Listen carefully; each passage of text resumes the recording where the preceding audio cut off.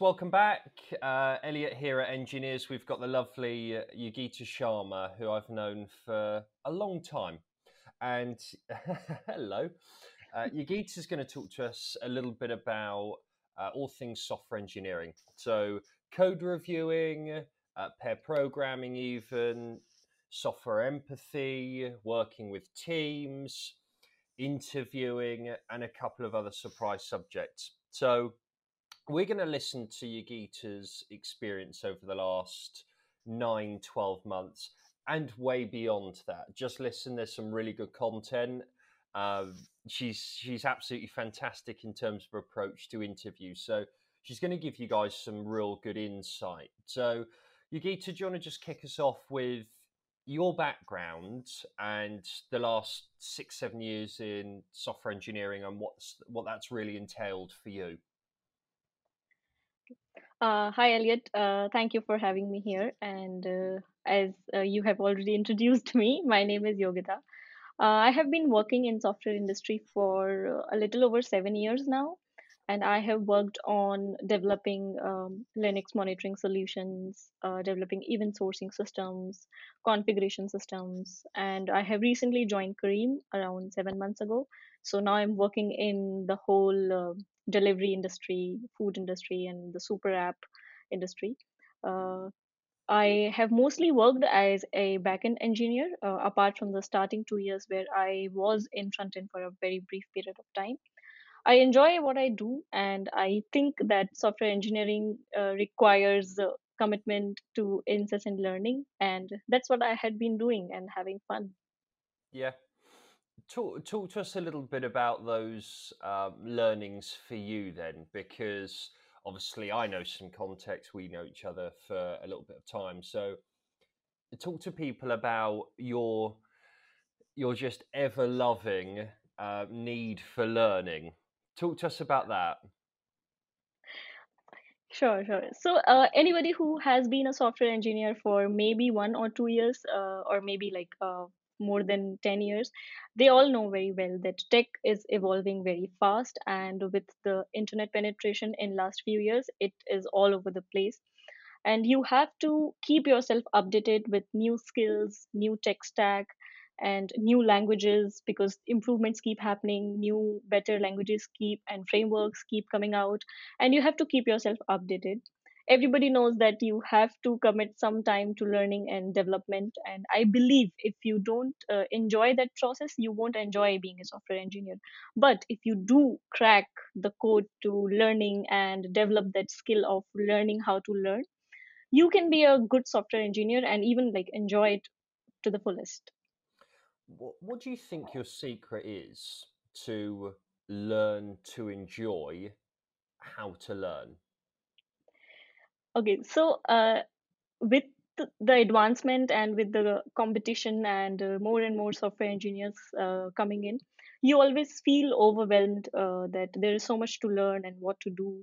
But the important skill is that you find out, like rather than feeling drowning or feeling like, oh, there is a sea of technologies to learn, you just try to understand that you only have to know how to swim, and the part that how to swim is you just develop the skill of learning to learn. And my secret is that I had been dedicating 1 or 2 hours every day for past I don't know 10 years till now in my learning and development, and that's how I stay on track, that's how I feel that I am in control. And yeah, that's how that keeps me motivated, and that keeps me keep going in the job as well. So that's the secret. It's like little bit of time every day, even if it is 30 minutes or an hour or 45 minutes.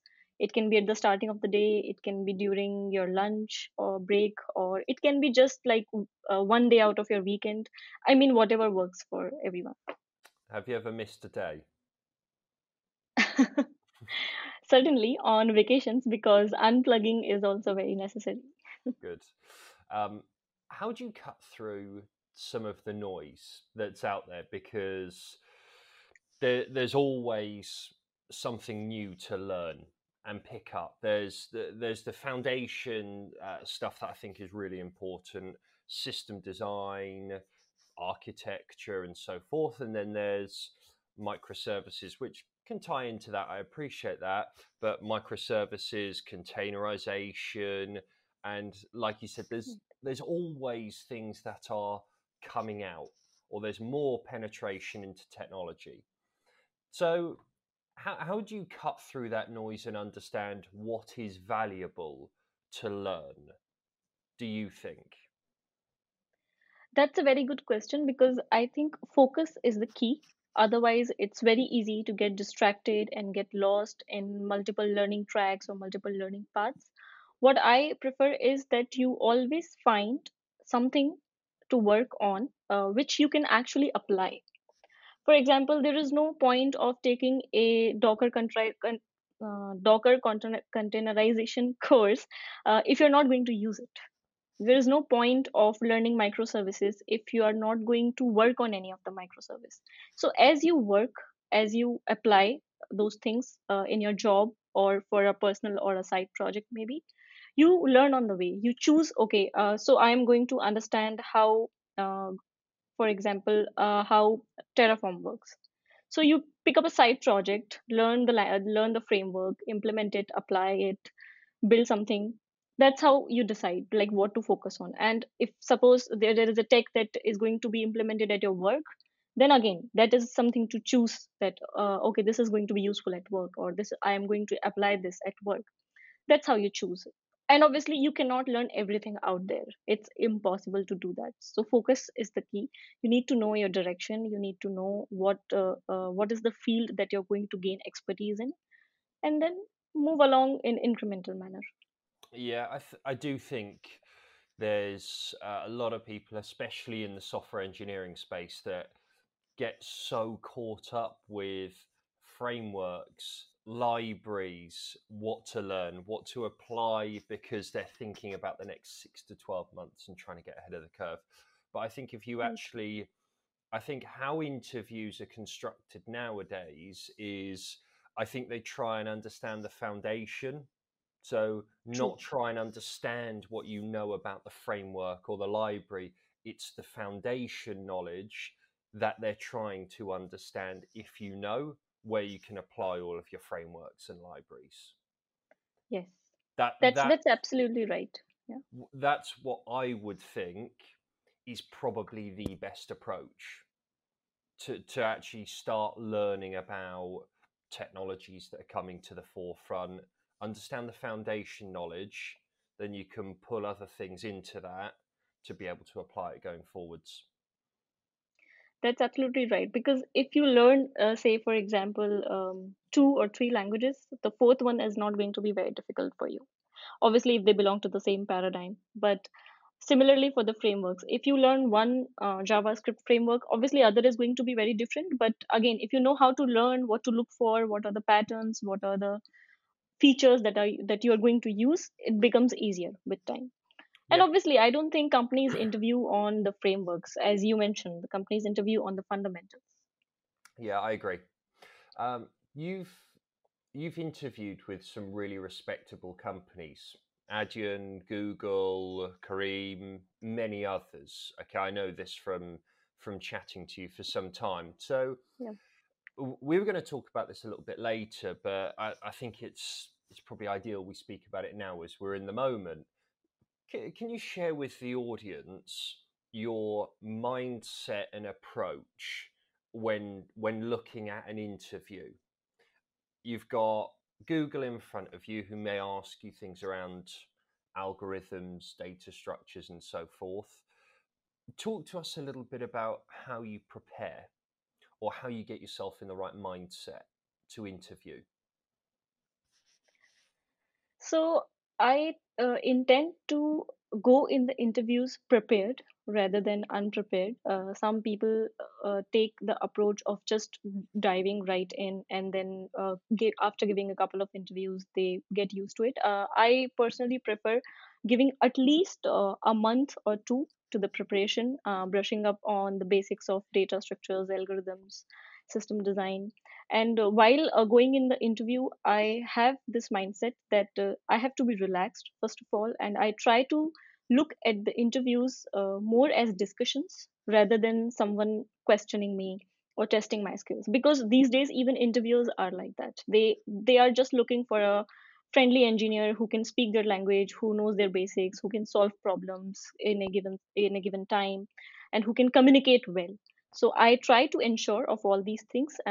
Apart from getting prepared 1 or 2 months, I also try to do mock interviews before going into an actual interview, Mm. like for Google and for Adian and Kareem. All of Before all of these interviews, I had a mentor from Microsoft who used to do mock interviews with me, and I had one from Uber Amsterdam also, who helped me out by carrying out these mock interviews. So the good thing with that is you get prepared for the nervousness and for the environment of the interview, and when you go into the actual interview, you know what is going to happen, you know what to expect, so you can be calm and still focused on interviewing. Your mentor, I think it's important. Friend or not friend? Well, not as in not friend, but is it a close friend or someone that you know in the industry? Okay, so both the mentors that I had were not my direct friends. One of them was like a friend of a friend, Okay. and another one was like partner of a friend. So Okay. I didn't know those people directly. Yeah. Okay. I think that's a really good approach. I think it's really easy to rely on someone and their advice, and it's close to home. You know, we've That's discussed this. They've got your best interests at heart, right? Yeah, yeah. And someone else who doesn't have that emotional connection, they can be not more brutal, but they can be more straightforward with That's with true. That's true. with their approach and their communication to you. But I agree, and I think it's smart that you've you've gone and got yourself a mentor because I think they're really important. Yep. So it again, like, it gives you a simulated environment, and as you said that since these people are not in my direct connections, and there is no emotional attachment, so I remember the one from Uber Amsterdam. He was like, okay, this is not happening, you're not prepared, go back, prepare for 1 week and then come back. I love I don't that. think a close friend would have done that. No, I agree. I agree. Um, talk to me about emotional feelings going into interviews. It's overwhelming for a lot of people. How do you stay calm? How do you stay composed? Does the preparation help you stay calm and composed? Yes, so that's the one part that the preparation actually makes you feel confident. You have this at the back of your head that I have solved problems, I have did mock interviews, and I know where I get stuck, and I know how to unblock myself, and I know how to communicate my thoughts to the interviewer properly. So that certainly helps. But having said that, the moment you step into the interview room, the interviewer comes, you get nervous, you cannot help that. So just I just try to break that tension by being over communicative, and I will say, hey, how are you doing, and okay, I'm going to talk a lot throughout the problem solving, and I'm going to speak my thoughts out to you until you ask me to shut up. So that sort of gives a comfortable feeling to the interviewer. And the second most important thing is, the emotional feeling is, you always feel that what if what I am saying is wrong, and the interviewer is going to judge you, that okay, you don't know this. But that's not true. The interviewer is there to help you, and if you are taking a wrong direction, maybe they'll bring you back to the right direction. So you should have that much trust in the interviewer. That Yeah. way you can be emotionally calm. Okay. What happens if you are met with an interviewer who, how best to frame this? You probably feel as if no, that they don't have your best interests at heart, or they're a little bit brash and forward with their words. Have you ever experienced that? And how do you or how do you try and counter it? Believe me or not, this has happened. that while writing the code for a dynamic programming problem, I made a mistake, and I had the wrong assumption, and I made a mistake, and I felt the interviewer. So basically, if you try to tell the interviewer that you know something and you don't know that, it Mm. actually tends to piss off people, because they are like, be honest. If you don't know, if you don't know. But sometimes Yeah. there are misunderstandings also. Some making mistakes in an interview, like you have to prepare for it, but sometimes it's inevitable, it happens. So I made a mistake, and the interviewer started like questioning me again and again, like one by one. Why did you say that? Or what do you mean by this? What Mm. happened? No, go back. Why did you do that? They dig. So They yeah, they dig. really they, dig. they really dig. So the reality, the point there, I mean, how you try to handle it at that point is, you do a reality check, that one, either you have made a mistake, two, Mm. you have not made a mistake but the interviewer is misunderstanding you. Yeah. If you have made a mistake, just take 2 moments and tell them that, okay, hang on, let me try to go back and see what I have done wrong. If you have not done a mistake, again you can go back and prove it to them that, no, I think I made a mistake in explaining, but this is what I was trying to do. At this step, I was going to try to save some states and then use them later on. And like you explain the problem. Yeah. If you are right and you come out as honest, it seems to calm them down. But if you start arguing, Yeah. then you have lost it. You have lost the game then. Yeah. Yeah. So I the agree. key there is to not take it personally. Yeah. What you've just said is really key. It's not personal. I really don't think it's personal. I think to summarize, I think what I'd say that really helps software engineers is preparation. Like you've said, it doesn't have to be 2 months. Don't panic, everyone listening. But it doesn't have to be. It doesn't have to be 2 months. But I do think preparation is really key. Understand what might be expected of you, whether it's an exercise around algorithms, data structures, like we've mentioned. Start preparing, start doing a mock exercise, get yourself in that zone. If it's maybe a high level architecture conversation or code reviewing, and we'll go on to code reviewing in the next couple of moments, then start getting into that frame of mind. Where I see people not do as well as they can, and it's frustrating for them, of course, is I think preparation. I'd say Yes. take accountability outside the interview, and like we've just said, preparation inside the interview in terms of, is this me? Could I do something different? Start taking accountability is what I would say. Yes, yes. That is the absolute key. Like if you prepare, you have won half the battle. Yeah, good. Code reviewing. Talk to us a little bit about your experience of code reviews. Do you like them? Do you dislike them? And such, and we can dig into some of that. Okay, so I think code reviews are like workouts. You don't like them, but they are very necessary. I do actually like working out, but Okay, so that means you have gotten to that stage of yeah, I've pushed myself unblocking. to it. Yeah. Yeah. So code reviews are obviously necessary, because when you are working in an environment where your code has to go in the production, it has to be stable, it has to be well tested, it has to cover all the cases, and it should not break the existing things. And obviously, as a developer, it is your responsibility to make sure of all of these things. But sometimes you do miss things, sometimes you do miss cases, sometimes you the approach that you have taken is not as optimized, or the convention that you have followed is not as per what the company convention is. So for multiple reasons, code reviews are necessary. It's just a way to stop any wrong code or any bugs, or any wrong code from going to the production. So definitely code reviews are necessary.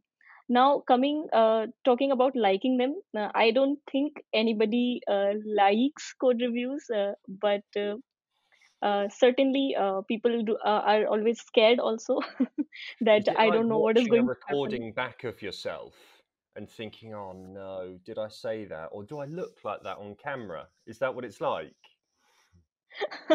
Yeah, so you are expected to like do a self review of your code first. Okay. And again, there are blind spots. When you are looking at your code, it looks fine, you have written test, it works fine, everything. But when someone else is looking at it, they will point out or find out something that you have missed. So it is important. And I do feel that those are very necessary, and I try to get code reviewed as much as possible. And obviously then there are comment wars and discussions and the people don't agree. Sometimes some code reviewers are too direct. Sometimes the author of the code, like they take it personally. So there are many things. Even an emotional element is there when people write code. So the key here is to like detach yourself from the code. Don't think of it as your code. If you have submitted a code for reviewing, if somebody else has submitted the code for reviewing, the reviewer is going to have the same comments if the code is same. The reviewer won't think that okay, A person has given or B person has given. They are going to give the same review because it is about code, it is not about you. So the key here is not to attach your self-worth to the code, but do strive to get better. When you get comments, when you get improvements, just try to learn from them. Look at the comments of code review as an opportunity to learn rather than as a sign of criticism. And even if it is a criticism, it's okay. We have to take life with a pinch of salt sometimes. So it's okay. I love your attitude. You're an inspiration to us all. How do teams start to introduce code reviews? And is it the most senior person that does the code reviews? Talk to me a little bit about that. And let's just say if people in the audience are thinking about introducing code reviews of different ideas to their teams, talk just about your Yep. experience. So it depends from company to company. Like some companies which have more of startup environment and startup pace, they just employ one code reviewer. So like if one person has written code, only one person has to approve it, and mostly that person is going to be either a senior or a senior on that team who has the Mhm. knowledge of that code base. Bigger companies sometimes may employ two reviewers, and until you get two approvals, you might not be able to like merge and ship your code. Again, those two people are either at your level or slightly at higher level than you, or maybe it can be your peer or junior as well if they know about that piece of code. So you have to just consider that who has the knowledge of that code base and who has the expertise. And again, sometimes there are designated code owners or service owners, so sometimes their approval is also necessary. Okay. Have you code reviewed people before? Yeah. Okay. What's your approach? Okay, so I try to watch my language a lot, but sometimes I try to separate my comments in like p0, p1, and p2. So if I will like write like p0, that means this is something critical, this you have to fix, you have missed a case, or there is a bug, possible bug. P1 is like some changes related to the pattern or the design which like you may or may not implement, or maybe like logging, that you have to log something which is like debatable. So P1s are like those. So P1s usually start conversations. So I like those type of comments. And P2s are mostly that I code in certain way or I follow certain style. It's up to you. If you want to implement, it's fine. If you don't want to do, it's fine. But sometimes it happens that there is a time crunch and you have to get other things done. So suppose by mistake somebody has written in a wrong format. So instead of writing that please check this format or please correct this format, I might end up writing this looks messed up. So I try to avoid So that what a goes lot. quite eloquent and polite goes to this is bad. This needs fixing. Yeah, so I try to avoid that a lot, but sometimes it just happens, and then I try to like correct and maybe like ping the person and say that it was just a small thing. But I understand if it happens with other person also. Like if someone is reviewing my code and they are being a little assertive or little harsh, I don't take it to heart. Maybe for a moment, but not more than that. Okay. I like that approach. Even there's similarities with you. I like how you take accountability for even approaching interviews to during interviews to code reviewing. You take accountability for yourself to learning to maybe a misapproach with some code or something in the interview. And I think a lot of people listening will be able to take away from that and think, actually, bit of introspection. Could it be me? Could I do something differently with my Yep. preparation for interviews, or maybe how I receive feedback? Because that's what helps people grow. They may not see it so much, but I think that's what helps people grow. Yes, that mindset that this is a learning opportunity actually helps you develop a better strategy to deal with it. Otherwise, if you Mm. keep getting code review comments and you keep getting riled up because of that, it is not good for your mental health also. Yeah, I So agree. as you summarized, just like it's a learning opportunity. I guess it is a cycle, though. I guess your preparation, desire to learn and better yourself, positive mindset, and then maybe some setbacks. That cycle just starts again. Yeah, I don't think I could have summarized it that well. Yeah. Okay. Fine. That's how I see it. Talk to me a little bit about software empathy then. So, what does that mean? So, I mean, this is a very known topic and everybody knows about it, but implementing it in real life is very difficult because, again, you have to do a lot of work, you have to finish a lot of goals, and tend to miss this. But software exists to make lives simpler, to make lives better. Like you have Apple Pay so that you don't have to carry your wallet all along. You have companies like Uber so that you can have a ride, right? So, software empathy is you have to empathize with the person who is going to use your software. That can be an end user, that can be another developer who is going to depend on your code.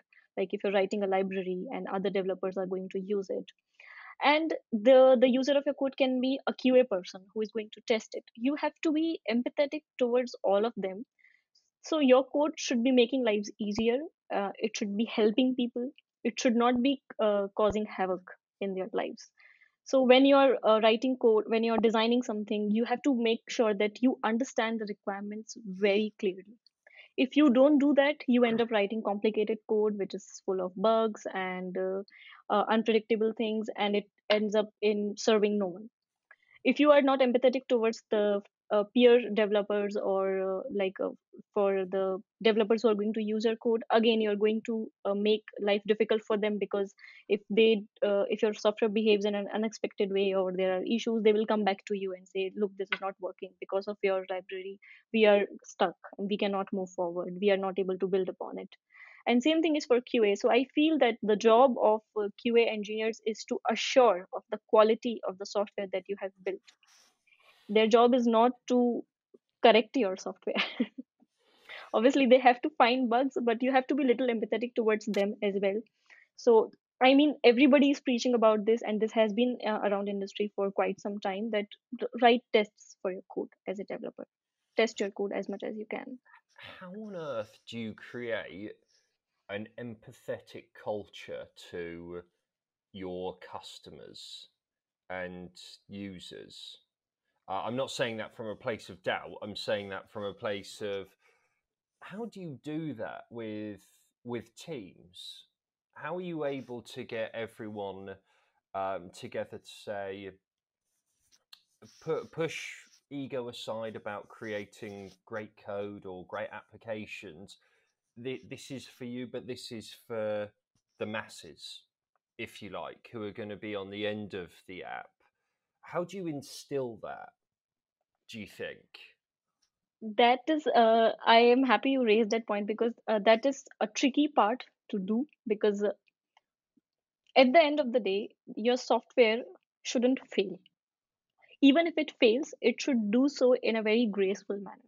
Like if you are trying to call through a button, or if you're trying to place an order, or if you're trying to just buy something from a on like e-commerce website, Mm. suppose those widgets are not working, or suppose your order got lost, at least design experiences like okay, your order got lost, but we still have your cart saved, or sorry, our helpline is not working right now, but please contact these numbers, or sorry, something is wrong, we should be back in 1 minute, or like Yeah, empathetic error messages, or like graceful failures. yeah, I think product managers play a great role in doing that, because they are responsible for creating experiences. But software engineers have to think about the cases, that the cases which might happen because the tech misbehaves or the software misbehaves, and they have to include those cases while you're designing the software. And as I said, if you don't understand the requirements properly, it's not going to be a pleasant experience. So spend a considerable amount of time on requirement gathering and understanding. Think, putting yourself in your customer's shoes, and then thinking, what would I like the app to behave like? okay. Requirements gathering, writing tests, building a relationship with QA. Talk to me a little bit about that relationship between engineers and QAs, and maybe how you build that relationship. I think it's always going to be a love hate relationship, because obviously we cannot do without each other, and obviously QAs are the people who are the ones who say no, this cannot go, or no, this is not good, or the quality is not up to the mark.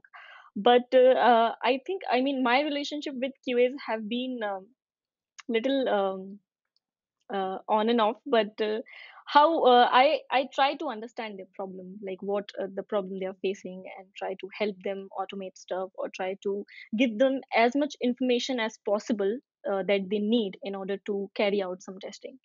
That actually not only reduces their work, that actually helps them give a lot of context. So some companies, what they try to do is they try to include QAs in the development cycle from very early, Mm, so the QAs would know that what the design is like, how the development is going to be. So yeah, that those are some things that you can do to have a good relationship with QAs, and obviously fixing bugs that they report. okay. I um, I can imagine it's tough in code reviews, creating empathy between teams to say, here you are, go and play nicely, communicate nicely with one another, because it's emotional, right? Everyone brings emotions to the workplace or to what they're passionate about. So how would you suggest being able to communicate to your peers in the best way possible, or what's your advice? How do you take that step back and say, right, I'm going to give someone a really positive code review? Not that you're going to go and try and give someone a negative one, but how do you take that step back and become emotionally removed, kind of? So, as you said, it's not easy, and I don't think it's easy for anyone. Everyone has bad days at work. What you can do is, like, I have learned this in recent years, or you can say months, that listening is really important. You have to listen what the other person have to say. I mean, we all have heard this advice that listen to understand, don't listen to reply, but it is so difficult to implement it at work. But unfortunately, that is the key, because sometimes people are having a bad day. Sometimes people are saying something that you are not able to understand, and instead of clearing that out, you are saying something else, and you're getting into a conflict. So you should try as much as possible to give benefit of doubt to the other person, should listen to them, be compassionate towards them and towards yourself, of course, and improve communication. And if you make people feel included, valued, Yeah. and you show them that you value their opinion, even you agree with them or not agree with them, I think that helps you foster better relationships at work. Yeah, we spoke last week to Babylon Health, and they were talking about an event playbook.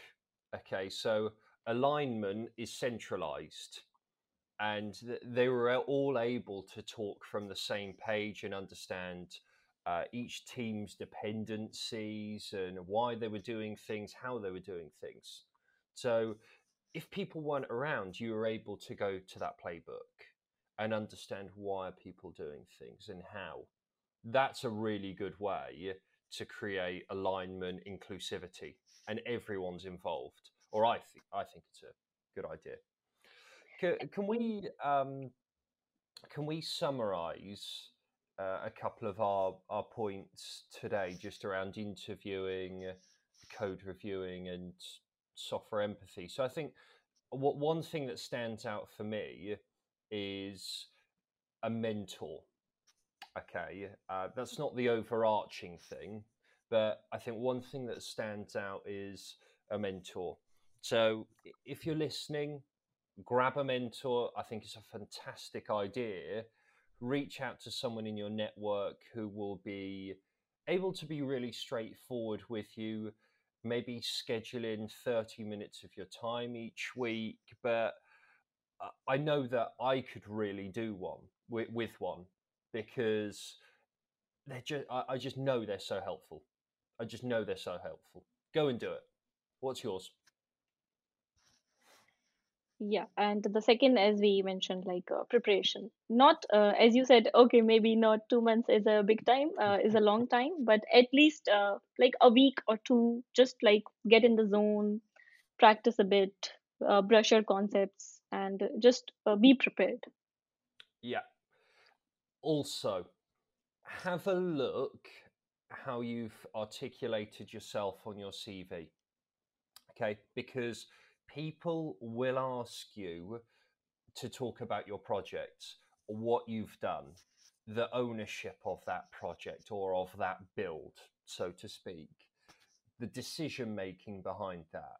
So it's really difficult to be able to give so much context in an interview capacity when there are emotions running. So please look at your CV and see how you've articulated yourself, and be able to go and talk to someone and say, this is what we built, this is why, this is how, these are the Yep. decisions that we took. Because there are so many instances that I've seen over 6, 7 years as well, where people just can't explain what they've done. That's certainly important, because you will be asked about your projects, and if Yeah. you are able to summarize them in 2 to 3 minutes, that shows that you have a deep understanding of the project. Yeah. What about some other points? Mental preparation, um, accountability. Accountability is a great one. The cycle that we discussed. Take accountability for code reviewing, interviewing, and have some introspection and think, okay, is this me? How could I positively impact this situation? Be kind, communicate well. They're things that stand out for me. That solves a lot of problems, being a software engineer, if you are accountable. Good. Um, have you got anything else that you'd like to share with us? They're massively insightful pieces that will no doubt help a lot of people, and I'm sure people will reach out to you. Have you got anything else to share? Yeah, just one last point, that general tips of software engineering that we talked about, code reviews and learning and interview preparation. even after interview preparation and getting a good job at a good company, still you have to excel as a software engineer. So the key here is like enjoy the process, be in love with the process of learning and becoming better at your job every day, being a better version of yourself every day. And this effort is going to add up over years, and you before you become an expert, you would not know that it happened in such a short And we've got your TED talk coming soon, haven't we? You're an inspiration. time. I, I No, wish that but happened someday. no, but you make a good point. Enjoy the process because it doesn't stop. It It does. doesn't stop. Whether it's gym, like you said, code reviewing, or moving up the chain if you've got aspirations, it doesn't stop. Enjoy it. Yep. Yogita, thank you so much for joining us. I do really appreciate it. There are going to be hundreds of people that appreciate your insights as well. Please reach out to Yogita on LinkedIn and ask her questions. If on the odd chance you want to ask me a question, then feel free to ask me a question. Please like, share, subscribe, do all of that fun stuff. We're across YouTube, we're across Twitter, LinkedIn, the usual places, Apple, Spotify. Um, and if you want to come and share your stories of what your company is building or the impact that your team have had or ownership of a couple of projects, then hit us up. Come and talk to us. Come and share your story like Yogita's done.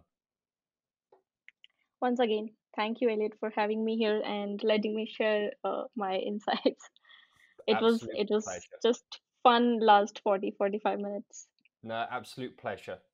Absolute pleasure. Everyone, have a lovely weekend. See you soon. Bye bye. Hey guys, thanks for watching this episode. Massively appreciate you listening and checking in with us. If you want to find out more about us and what we're doing, please check us out on social media. What we're trying to do at Engineers is build a community to drive knowledge sharing and experiences. On Twitter, we can be found engineers.io. It's no underscore. We've also got a website which is engineers.io. These links will all be posted in the description. Any feedback and comments are massively appreciated. We're always looking to improve on where we can. Thanks, guys.